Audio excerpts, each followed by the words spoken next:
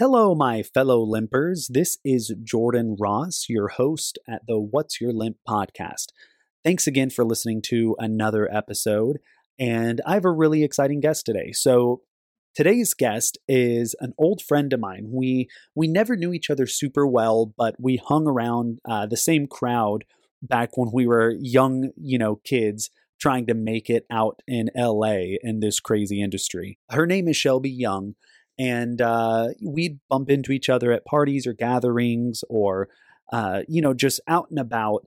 And she was always a really, really nice, kind person and had a really fun personality. But we never really got to talk one-on-one that often. So whenever I reached out to her to be a guest on this podcast, I was really excited when she said yes, because it was an opportunity to do just that. Since we were kids, she has gone on to accomplish some really, really cool things. She had already done some cool things back when we were kids. She was a recurring character on Everybody Hates Chris, and several other cool projects. But since then, she has appeared in The Social Network and American Horror Story. She has dozens of awesome voiceover credits, and she has over 2 million followers on TikTok where she does different impressions and really fun voiceover videos. Anyway, we sat down and we talked about, just some insecurities that pop up as a child and teenager in this industry. As well as different issues from anxiety to IBS to a bunch of other issues. So it was fun to sit down and talk to her about all of that. This is a little bit of a shorter episode because Shelby had something else that came up last minute, so she had to get off a little bit earlier. So this is kind of a fun size episode, but hopefully we can have Shelby on again in the future to talk about some other insecurities. And maybe I can even share another one of my poop stories. You heard that right. I do tell a poop story in this episode. And yes, I do have more than this one poop story, but I'm going to save the other ones for future podcasts. I don't want to just put them all out there at once. I'm going to save those for later. So keep tuning in and maybe you'll hear some other poop stories in the future. Anyway, I really hope you enjoy this episode. Shelby's really cool, has a great personality, and was just really open and transparent. And it was just a really refreshing conversation. So I think all of you are going to enjoy it. Sit back and enjoy this original music by Devin Levi at Devin Levi Music. Be sure to give him a follow. And enjoy this episode of What's Your Limp?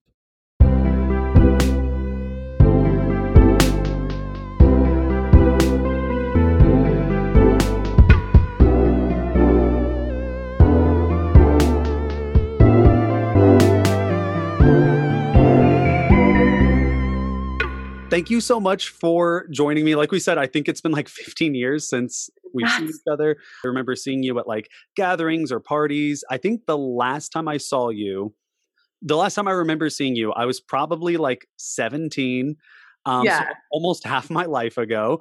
And yeah, and we were at this park I was with my good friend Drew Herring. And oh my God, that's a name from the past. I was with Drew and a few of our friends because I lived with like 6 different people at the time, and we were all at this park. You guys go viral for doing the Superman, the Soldier Boy. Soldier Boy. Yes, yeah. It got taken down because of like copyright issues. No. I have it saved somewhere, but I wish I would have like had the, I wish I was savvy enough to have capitalized on that viral video because for a while, it was early on in YouTube, like in the age of YouTube, but it got like, I think it was like 14 million views, and we had Weezer reach out to us and be like, hey, do y'all want to like reenact your video for a music video? I remember this. But I didn't think that it was really Weezer, so I like ignored it, and then they got lookalikes to do it for their music video. So yeah, I wish I would have known back then. But the internet was such a different place then too, where it's like, why would you think Weezer's actually reaching out because of a video? Now it's like, well, why wouldn't Weezer reach out because of a video? Now you do a video, and the expectation is that you get famous from it. So, oh God! At the time, it was a different beast, but yeah. So we're in a park. Yeah, we were at a park. I can't remember which park it was, but we lived right down the road from it. And I don't know if someone was like texted you and was like, "Hey, we're hanging out at this park. Come say hi," or if you just happened to be there. But you were there, and we all just kind of hung out at this park, and we're being a bunch of hooligans and throwing the football around or whatever. But Love that's the it. last time I remember seeing you. But I don't know a lot about like your past or how you got to where you are today. So that's what I was curious about. Um, Yeah.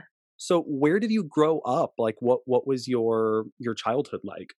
Totally. Yeah, no. So I started acting as a kid, but I was born in Florida, and I lived there until I was 12 officially. Well, no, even a little bit younger. I was going back and forth between New York and Florida for a few years. But then when I was 12, my mom and I made the jump to move out to LA to pursue acting. Because New York, when I was younger, I really was interested in musical theater. But then while I was there, I started booking more like independent films and some episodic stuff. So my agents were like, no, go to California. That's where that is. So I've just been at this for literally my entire life. But then a few years ago, I kind of transitioned over to the voiceover and motion capture world. And I've been absolutely loving it so much. Yeah, it It was a seems very like. short version of my life story. So you said your mom moved out there with you. How did they react whenever you first kind of showed that you had the bug for this? Yeah. My mom especially was like super gung ho about it. I'm trying to remember. This is all like what I've been told because I was so little. I don't remember any of this. But there was a newspaper article about a pageant, and my mom was like, this is when I was like 3. And my mom said, let's do this for fun. Why not for an afternoon, kill some time? And I guess I ended up placing, and then we had to kind of go on this like circuit. And then there were judges at the end that were not film and TV, modeling and commercial agents in Miami. And so that sort of started that. And so when they showed interest, my mom was excited. I was always a little ham anyway. Like anytime a camera was out, I was like, let me perform. I remember I would stand in front of the TV and reenact commercials. I was one of those kids. So yeah, very supportive. My dad as well. My dad got more supportive as I got older too. I think it was one of those things where, people can have dreams and you want to support those dreams, but you don't know if they're really realistic dreams. But then once they start going well, it's like, oh, wait, I am on board for this. This is working. Yeah. I definitely have some family members that were the same where they they were never just like, no, you're wasting your time, like don't bother. But I have several realist family members that would kind of, they were a little more like hesitant to jump in full force with me. They would kind of try to show me the other side and prepare me for the potential of failing and stuff like that. But as they eventually saw like, oh, he's not going to stop doing this, like whether he makes it or not, they were like, okay, cool, we'll support it. So funny. No, honestly, just 2 weeks ago, I talked to my great uncle, my grandma's brother, and he was like, I really thought you were going to end up flipping burgers at Burger King because you didn't go to college and you were pursuing this thing, but you proved me wrong. And I'm like, look, there's nothing wrong with flipping burgers, but I am glad I proved you wrong. Yeah. Yeah, it's a good There's feeling. a moment of like, yes. Yeah, they get to see that like it wasn't all for nothing. We do everything for the approval of our families. Yeah, honestly, like that's kind of what it all comes down to. So getting started, because I was around the industry my whole life too. My grandpa has acted forever, and I had grown up on film sets, and so I had seen it, and then I started acting when I was around 6 in theater. So as someone else who got into the industry at a super early age, at what point did you kind of start to realize, because at first it's just kind of fun and you don't really understand it, you just show up and do what they tell you to do. But when did you start to realize that it was much more cutthroat and toxic in a lot of ways than you may have realized whenever you were a kid? Yeah, when I was 16, my agent and manager at the time told me that I was too fat, basically, even though I was very skinny. And again, like, not that should ever matter regardless, but I told them I was a size small, and they're like, no, you're not. And so they took me shopping to try to prove to me that I wouldn't fit into size small clothing, which, surprise, I did, because I was a size small. I just wasn't like muscly or toned, which I guess they wanted me to be. But it made me feel like garbage. Like I felt awful after that. And I was like, whoa, this is what that's about. So I left them. And my next manager, when I was still doing on camera, was amazing, because she was like, she sat me down. I don't even think she knew about this, but she was like, you're a teenage girl, and I want you to know I will never discuss your weight with you. I don't care what your body looks like. If your body changes as you get a little older, because you're getting, like, I was, again, like 16, 17, everybody's body changes. She's like, there might just be different roles you read for, but it doesn't matter to me. And I'm like, thank you. This is what it should be. But that sadly wasn't what was normal then.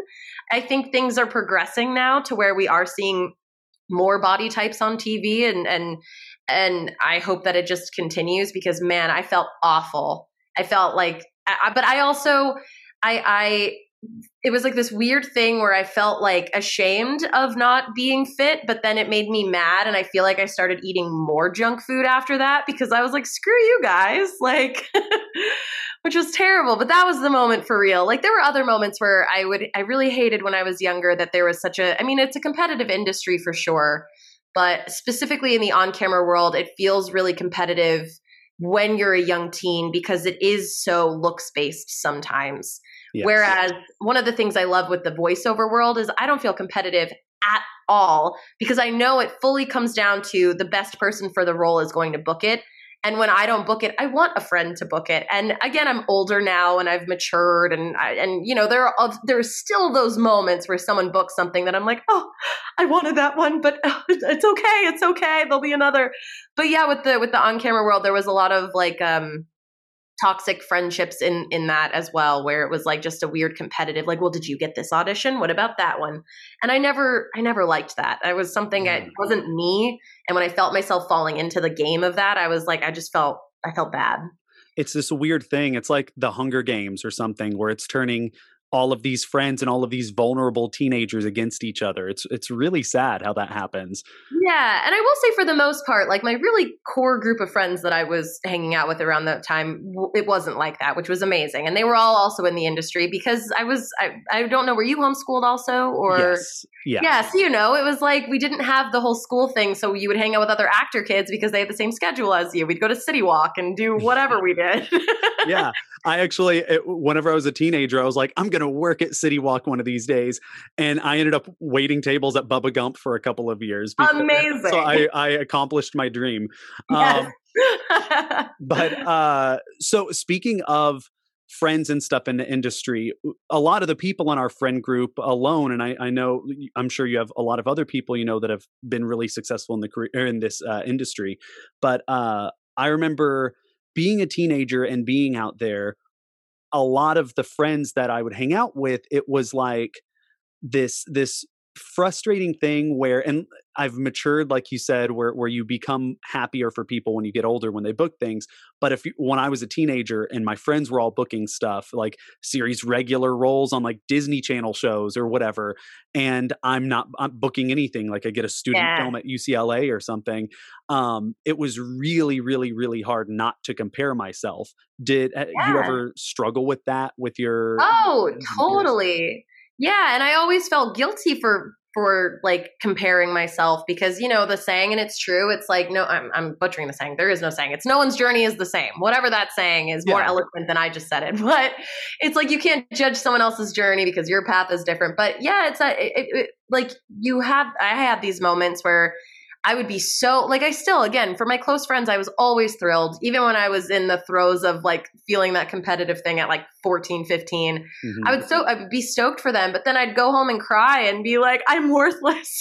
I'm not talented. I'm terrible. That's why I'm not booking things. Like, no, it's a really competitive, and it sounds like we're just shit talking the industry. Honestly, there's so many more positives than negatives. For me, at least, I really, really love the acting world. But when you're a teenager, it's already tough enough with all your hormones and just figuring out who you are. And then to throw the fact that sometimes you were the breadwinner for your family, or you are trying to just have a full like career at such a young age. It's just, my cats are fighting in the background. I see that.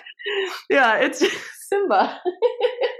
It's just one of those things that, yeah, it can really damage your self-esteem. or it can give you a false sense of importance on the other end too. Like there were times where I would feel so cool because I did book something cool, and then I'd have to have like a reality check of, Shelby, you're just a dumb normal girl that happened to get lucky for a job. Like this cannot go to your head. Yeah. And then you go like 50 straight auditions without booking anything. And then it humbles you real quick. Yeah. Yeah. It's but like there is a lot of positives. I think I think the biggest ones for me are like once you're making the art and you're with people that you really get along with and you love and you all kind of have this Yeah. shared goal. There's nothing like that. But as a kid navigating the politics of all of it and the Pressure. Yeah. yeah, it's a But lot. no, it's so true. Like I am absolutely at my happiest when I'm in my recording booth or on a like set or just working with other creatives and bringing a character to life. That's why I do it. If I didn't love it, there are enough negatives that I wouldn't have continued. But because the positives are so freaking awesome, it's worth it. Yeah. So you mentioned whenever we were emailing about like, we were talking about insecurities and stuff.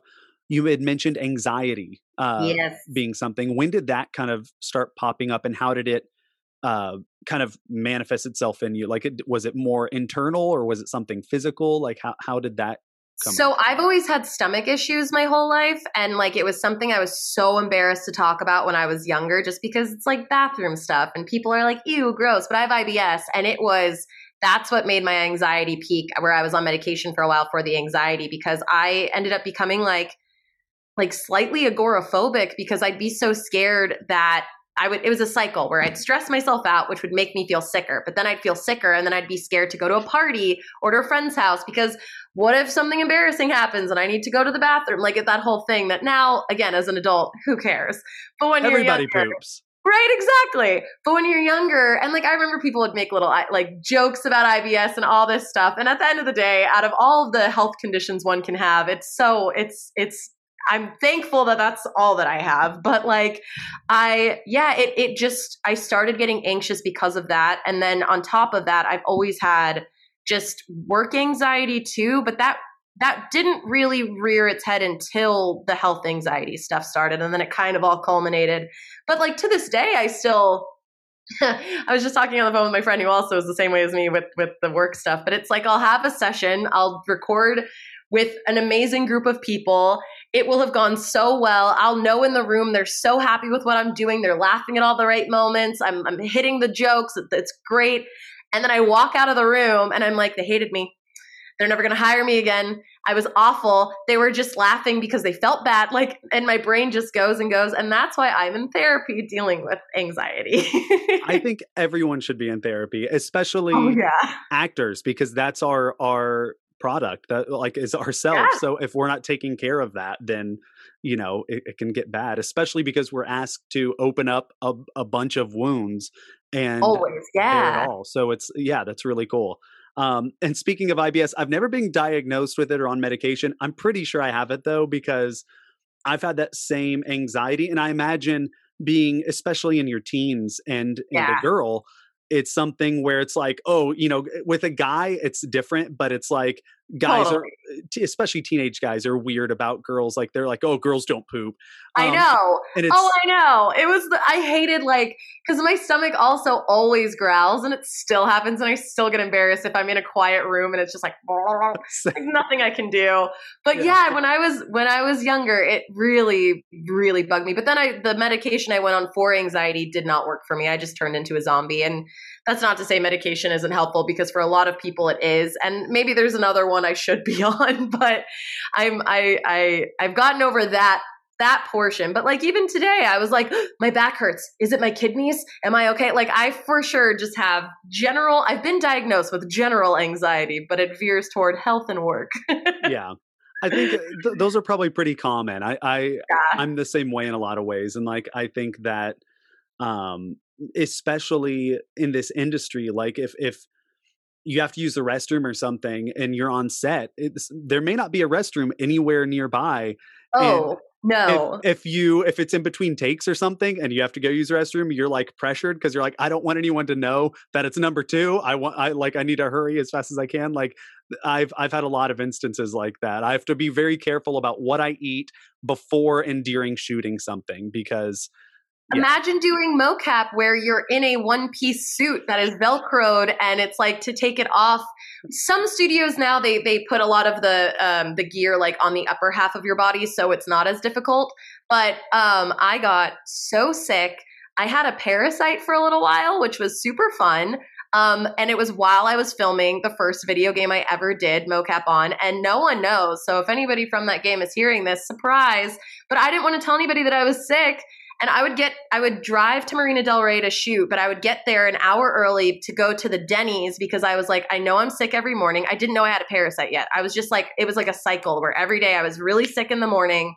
I didn't feel good during the day. And then at night I was okay. So I would eat and then I'd wake up and feel awful. And it took like 3 weeks of this for me because I was a dumb 18-year-old. But I went to a doctor finally and they're like, you've got a problem. And I'm like, okay. Dealing with the Velcro suit, I would come up with dumb excuses as to why I adjusted it because I didn't want to tell them. I'd be like, oh yeah, I was sitting weird and the Velcro did a thing. Like, It's so weird that shame we have whenever it comes to that. So if this will make you feel better because this is probably, it's not the most, I have a lot of stories like this, but this is one of the most embarrassing things that's happened to me. It wasn't like film industry related, but my girlfriend, or it's my wife now, but at the time we were just dating.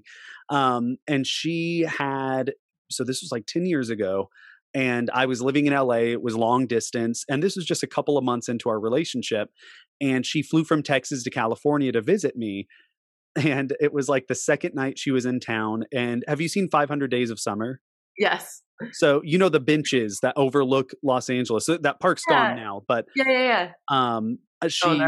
liked that movie and I was like, it'll be cute. Well, I'll take her there and we'll like watch a sunset from that park. So, we went and got some burgers at like this burger stand that I love.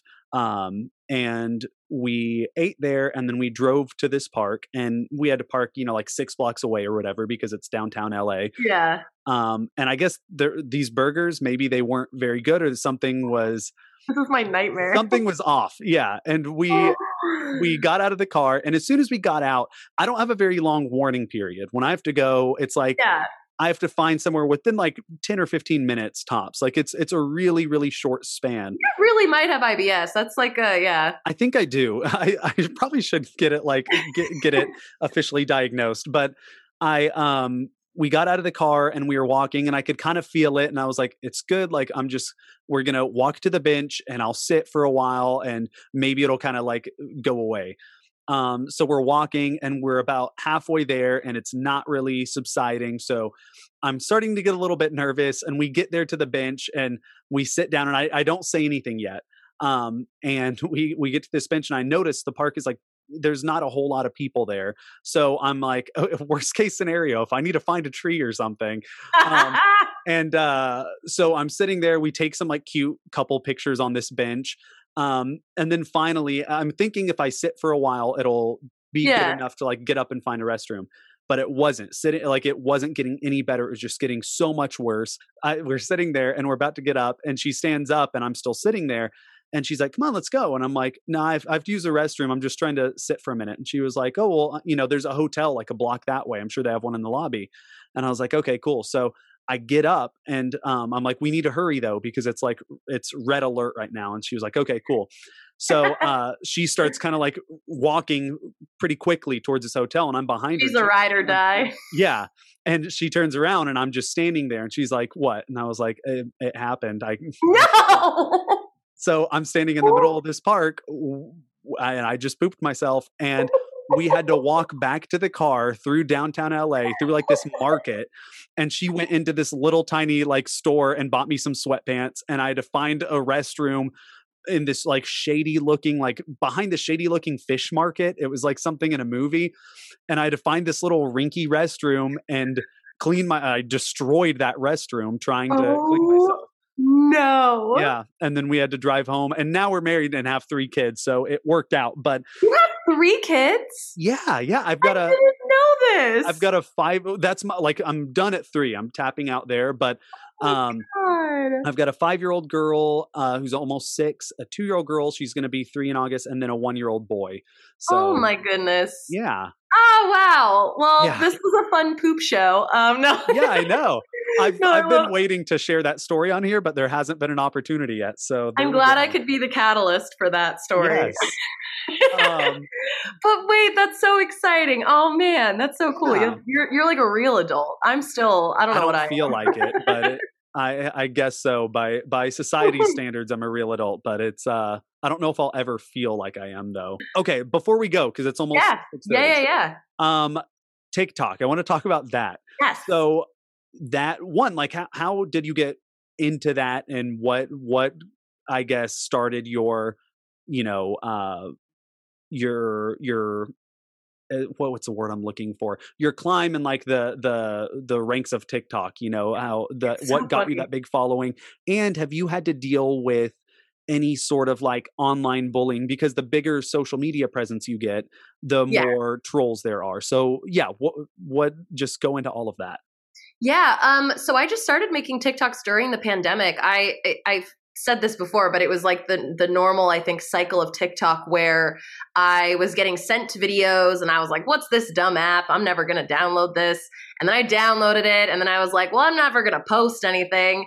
And then I posted one thing and I was like, I'm never not posting anything ever again. And it just, my addiction skyrocketed. But I didn't really know what I wanted to do with it. I was just making silly lip sync videos for the most part. And then I was like, why am I doing that? Like, I've always wanted to put my impressions online, but YouTube's always terrified me, just the long form. I'm like, I give so much props to the people. Like, I have a friend, Anna, who's amazing on their Brizzy voices and like Brian Hull voices.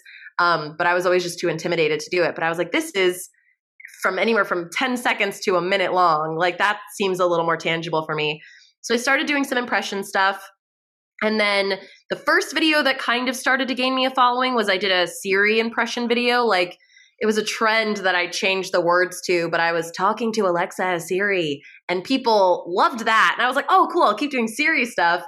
And then I started doing some more impressions, and I kind of hit 1 million followers, which blew my mind at the beginning of this year. But then I started this Disney series. My friend Marcella did this great video where she was showing how you could like easily transition from one celebrity impression to another. And I reached out to her and I was like, can I use your similar like format but do Disney characters? And she's like, please go for it. And that just blew up. And I jumped from 1 million to 2 million in a span of like a couple months, which was wild. My 5-year-old loves those videos, by the way. I love that. TikTok with her all the time. And then when those come up, I'm like, oh, look, that's Daddy's friend. And I'll go through like a lot of the Disney ones because she's crazy about those videos. Yeah, I try on my TikTok because I've realized my audience skews pretty young. And I mean, I work on Disney and Nickelodeon cartoons. And so I love doing kids stuff. So I'm like, I like keeping it pretty PG on my page. But yeah, those Disney ones really blew up, and that's lately what's been crazy. And then just recently, like BuzzFeed did a feature where they put all of my, not all, but a bunch of the compilations together. And so then that made my Instagram, like, it's just wild how I have an eyelash in my eye, but it's just wild how the internet works. Like, it's like one thing can take off and then it just exploded. So yeah. Dealing with that's been really interesting. It's also a strange, like TikTok's such a strange app where your follower count doesn't necessarily equal views. So then you feel this pressure of like, well, this video didn't do well. And I'm now at the point where I don't care. I'm just posting the stuff that I want to post. And if it blows up, awesome, cool. More people get to enjoy it. If it doesn't, I enjoyed making it. And that's all there was. But as far as bullying, nothing too bad. I'm knocking on wood, thankfully, yet. I mean, every now and then I'll get mean comments, or especially on impression videos, you know, there are always people in the comments saying how they could do it better, or it's really terrible, or this, that. But, and I will say, like, sometimes those stick with me for a second, but then I sit back and take a minute and I'm like, look, my actual job is voice acting. I know I have a good ear for this because in my real profession, I do voice matching, which is basically when a celebrity isn't available to come in, a lot of the times they'll hire someone who can like identically replicate their voice, where it's even more than just an impression. It's like you cannot be indistinguishable from them. And so I'm like, I know I'm doing a good job, and I'm not going to let some random internet person tell me this is bad, and I'm not going to let it ruin my day. Yeah. I'm glad it hasn't been too bad, because I did a YouTube channel where I just did movie reviews and stuff for a little while. And I got, I think, like 6,000 subscribers. It was nothing crazy, but That's awesome, though. there was the most common insult that I got was one about my, or two of them. One about my hair. I had a lot of people. One specific one that sticks out was, "Be bald, you look gross," which I thought the wording was kind of funny. And it never bothered me because I like my hair. But another one that I always like, and it didn't really bother me, but it was just kind of a weird insult. I was told at least half a dozen times that I look like a serial killer. And I get that I look like, do you know Phineas and Ferb at all? The show, the cartoon? There's a balloon character on it called Balloony, and people are like, "You look like Balloony," and I'm like, "Cool, I know I got a big round head. I'm aware, people." Yeah, I'm like, stuff. It's silly. Like, people are just trying to find something to poke fun at, and always. And they're usually like, when the few times that I've actually taken the time to be like, "Whoa, that was a mean comment. Who wrote that?" I'll click their profile, and it's a 12-year-old, and it's like, yeah, whatever. Yeah, they'll learn. They're putting out some of their own hurt into the world, and they'll grow up. Yeah, exactly. But yeah, the comment sections can be wild. The best advice I ever got, because when I started working on Star Wars Forces of Destiny, my co-star Kat, who I love, who voiced Padme for it, was like, "Don't read comment sections." I was like, "Of course I won't." Goes and reads the comment section right after. Yeah, it's hard not to. It really is, because you want to know. And then it is funny because it's like you can get 100 really nice comments and then there's one negative one and you're like, but I really do try. And I have gotten better as I've been on TikTok longer to just be like, I don't need to read the comment section. I'll go on, I respond to a couple comments just to like interact with people, and then I never look at the comment section again. Yeah, that's good. I think that's a healthy approach. Yeah. Before we go, though, so Yes. I have two things. One, I want to ask, since we talk a lot about insecurities and things we struggle with, I want to ask you something that you love about yourself, and then plug anything that you want to plug, anything you're working on or that you have coming up. So something you love about yourself. Ooh. Oh man, I haven't thought about this. I really like my personality. I think I'm really weird. And I think I am, because I used to kind of be embarrassed to really be who I was, because I just wanted to be cool when I was younger. And I've realized I'm never going to be cool to anybody but me, and it shouldn't matter anyway. And like, I think I'm cool because I'm weird. So I like my personality. Yeah. And then plugging wise, what can I talk about? That's the sucky thing about like the industry, is the NDAs, where I'm like, there's so many things I want to say. You can catch me on, if you have kids or if you're a younger person listening, I'm recurring on a Nick Jr. show called Baby Shark's Big Show. I play Raina on that. And I'm stoked about that. Otherwise, I'm always making content on TikTok, which my ats on there and Instagram are Shelby H Young. And then on Twitter, it's just a lot of meme content usually, which is just Shelby_Young. Nice.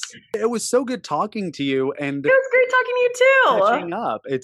I really can't believe like how fast time flies. Seriously, I still can't get over the fact you have children. Yeah. That's so wild. I have really cats. Yeah, that counts. It's basically the same. Well, that was my conversation with my old friend, Shelby Young. It was great, like I said, not only to catch up with her, but to kind of have the first real, deep one-on-one conversation that I've had with her. You know, I had talked about the only real encounters that we had with each other were in a more group setting before. But I really enjoyed talking to her. She has a very positive energy and outlook, and I that's the kind of people that I like to be around. Also, be sure to go follow her on TikTok at Shelby H Young, as well as Instagram and Twitter, but especially TikTok, because that's where she posts all of her voiceover videos and her impressions and stuff like that, because it really is mind-blowing, some of the voices and impressions that she's able to do. And if you have any kiddos, I think they will especially love it, because as a parent, my 5-year-old definitely enjoys them. But yeah, I really hope that all of you enjoyed that conversation. There are several other actor friends that Shelby and I hung out with back in the day that I will be interviewing on this podcast sometime in the future. I've already reached out. They've said that they're interested. So I'm really excited for all of you to hear from them, because there's some really cool people that were in that old friend group of ours, and I'm glad that we've all been able to keep in touch on some level through social media, which is really cool. And I'm excited to reconnect with all of them, like I was able to do with Shelby. You know, that's been my favorite part about this whole thing, I think, is, you know, I set out to do this podcast to help the listeners understand that they're not alone, and that everyone goes through something. And that's still my goal. That's still the goal of the podcast. But another gift that I've been given through this podcast is getting to reconnect with old friends, or in this instance with Shelby, get to connect with them on a deeper level than I had before. Because some of these people I've known for most of my life, but we're talking about things that maybe we had never talked about before. And that's probably been my favorite thing about this, is just getting to connect with people, and even people I didn't previously know, like Paul Walter Hauser or Charles Baker. You know, it's cool getting to talk to people that I've admired for a while and I've been aware of, but then getting to see them face to face, even if it is through a computer screen. And get to know them as a person, because then moving forward, now I'll never watch a Paul Walter Hauser movie without knowing the things that I know about him from our conversation, and without it being a personal thing where it's like, oh yeah, I know that guy and he's a really good person. So it's been really cool just getting to connect with people, whether they're old friends, or old acquaintances, or complete strangers, and talking to them in a really meaningful way, and opening up to them and having them open up to me. I've grown closer to some people through this podcast, and had new friendships develop through this podcast. So I can't wait to continue this whole process with all of these amazing people. Speaking of amazing people, now it is time to talk about my next guest. We had met a couple times in the past. We actually went to the same college several years apart, but we went to the same acting college in Dallas, which is KD Conservatory. And it's just a 15-month program, and we both went through the film acting program there. And he has since gone on to star in movies like Sicario, Three Burials, Cowboys and Aliens, the upcoming Netflix film The Harder They Fall with Idris Elba and Jonathan Majors. And he also played a major role in Narcos Mexico, both seasons of that. The list goes on and on. I'm talking about actor Julio Cedillo. And he is such an incredible actor. He's held his own with, you know, people like Tommy Lee Jones and Harrison Ford and Daniel Craig and Benicio del Toro. He's just built such an impressive career, and it's all been from Dallas-Fort Worth, where he's always lived, and, you know, for most of his life at least, and has continued to, because, you know, this is home. And he didn't take the conventional route of moving out to LA or New York or whatever. He stayed here and still was able to build this impressive career, but it wasn't without adversity.